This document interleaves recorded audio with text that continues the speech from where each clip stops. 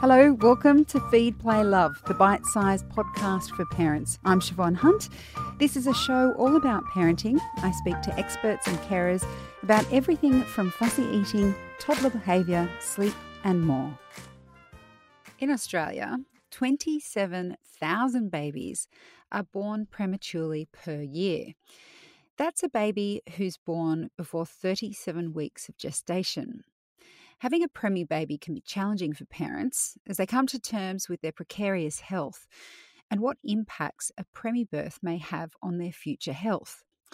Kylie Pussell is the CEO and co-founder of the Miracle Babies Foundation. They've just launched an information hub for parents of preemies. Hi Kylie, how are you? I'm well, thanks. This is a very personal story for you, personal work for you. How many of your babies were born prematurely? I've got 3 surviving children, and I've had miscarriages and pregnancy losses along the way. So my surviving daughter, Madeline, she is now 19, but was born at 30 weeks, so 10 weeks early. I then had twins at 25 weeks, and my daughter Scarlett is 17, and Marcus sadly passed away at 2 days of age. And I then went on to have some more surgery and things, but yeah, delivered Liam at 37 weeks. So really been through a lot of different experiences in regards to prem and loss as well, and heartache. Yeah. So how can a premature birth impact a baby's health? Well, as you said, when a baby's born before that 37th week, it's considered premature, and now all of a sudden the body has to function and has to breathe, and organs have to start working much earlier than they would, and all of this development now happens outside of the womb. So it happens at a different pace, and sometimes things don't always develop at the right time or in the right way. So what we're finding is that the more evidence and research that comes out about longitudinal studies for these children born premature or sick when they're older is, showing some higher risks of things, some challenges that they're experiencing, a bit later on in life, whether it be through schooling or adulthood. So it's really time to start the conversation and help us support these children and their families and the children themselves as they become older as well, to help improve their long-term outcomes. When you had your eldest daughter prematurely, did you know much about preemie babies at that time? No, not really at all much. I had some losses before we were lucky enough to have Madeline and reached at the gestation of 30 weeks where she could survive. But yeah, apart from some time in hospital, I spent 8 weeks in hospital before delivering her. So a little bit, a tour of the unit.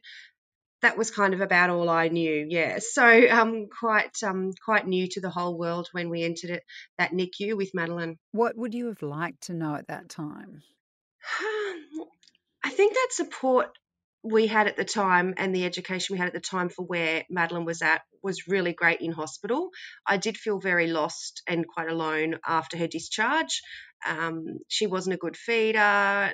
She wasn't, good with her breathing and sucking and swallowing. So it was really stressful in the start. So I don't know what could have been done differently, but I know that for me emotionally, I didn't really have the parenting confidence. When I took her home, she was over 6 weeks old, but yet she was still a newborn and she was still before her actual due date. So it was a really scary time, and it was kind of like learn as you go, I guess, as most new parents are. But because we had missed out on all our antenatal classes because she arrived so early, I kind of felt very, very new to it and didn't get a chance to have that confidence. Tasmanian University has been looking at the longer term impact of those being born prematurely. As you mentioned, those longitudinal studies that have followed babies from birth and as they're getting older. What did that research find, particularly at the time that these children were starting school?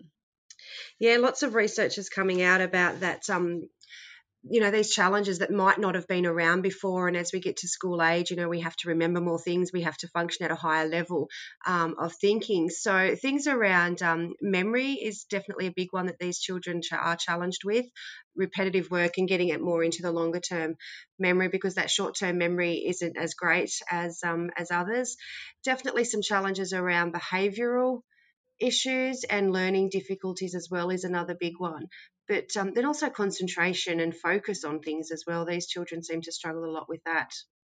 And the research findings, did that resonate for you with the experience of your daughter starting school? Definitely. What we're seeing coming out in all these research is definitely something that most parents of a, extreme preterm have probably experienced at some point or another. Yeah, the school years in primary was quite challenging, and I really had to find, like I spoke about that parenting confidence before when I first took Madeline home, but what I did find when my kids went to school, I really had to find that because especially with Scarlett, she did have some needs, and the teachers needed to be aware of that. So I had to, become her advocate every single year, and really let each teacher know what her birth story was and what experiences she'd been through. And I know that this information hub, it's called NurtureE, is for parents and carers and ultimately for children too. What kind of information is on there for kids?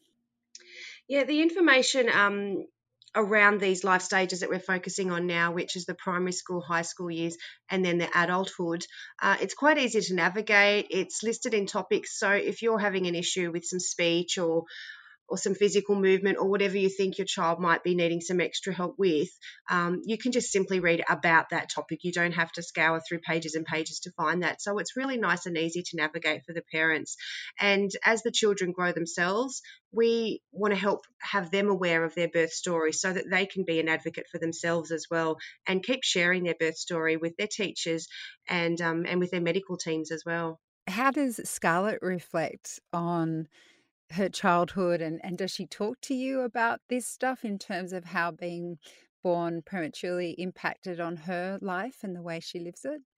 Yeah, she learnt lots of strategies through those early schooling years, and because we were so open with the teachers, they were always quite good about it, and letting her take photos of instructions that was on the board, or letting her write them down, or giving her a booklet that she could refer back to rather than just remembering everything from that first lesson.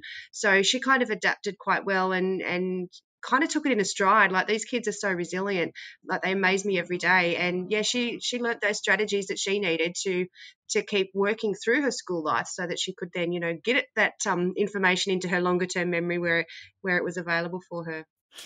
I mentioned at the top of this interview that 27,000 babies are born prematurely every year in Australia. And I understand that premature means that they've been born before 37 weeks. I'm just wondering, is it a sign of the times that we have this many babies surviving birth so early and therefore that's why there's such a need for this information hub? Like, in a way, are our medical practices advanced enough that more babies are surviving when they're born preterm? Do you think that that has led to this figure? Definitely, that's a part of it. As you said, medical advancement is amazing, and a lot more babies are surviving than would have, 20 or 30 years ago. So the research that's starting to come out over the last 5 or so years is really quite new, because these babies themselves are just now reaching, those 20 and 30-year ages. So yeah, that's definitely part of the information hub, and us wanting to share it, but also what we've experienced as parents as well. So Miracle Babies formed 16 years ago, Nellie, and when we went through all those early years with our children, Miracle Babies was really focused around that, and there was really good information about that. But as parents ourselves, we've seen, well, these challenges can continue to impact the child and the family through those schooling years. So we were quite privileged, I guess, in hearing about these changes and these updates and things. So we came to the conclusion that all parents need to know and have this information available if they're having any of these challenges. The more as parents we can be, educated and empowered, then the better advocates we can be for our children. And hopefully, other parents can understand as well the impact that a preterm birth can have on a child's development and be more understanding of the children in their children's peer groups. Definitely, there's challenges, that come out in all different ways. And the more that, the community are aware of that, and the more that the teachers are able to help identify that and talk to the parents as well, things can be, I guess, improved and helped with all those developmental issues along the way as well, if we're all working together. Kylie, thank you so much for your time today. Thank you for having me. That's Kylie Pussell. She's the CEO and co-founder of the Miracle Babies Foundation. You'll find links to Nurture E in the notes of this episode. Feed, Play, Love is a babyology podcast produced and presented by me, Siobhan Hunt. I'd love to hear from you, so if you'd like to get in touch, email me at feedplaylove@theparentbrand.com.au. See you next time.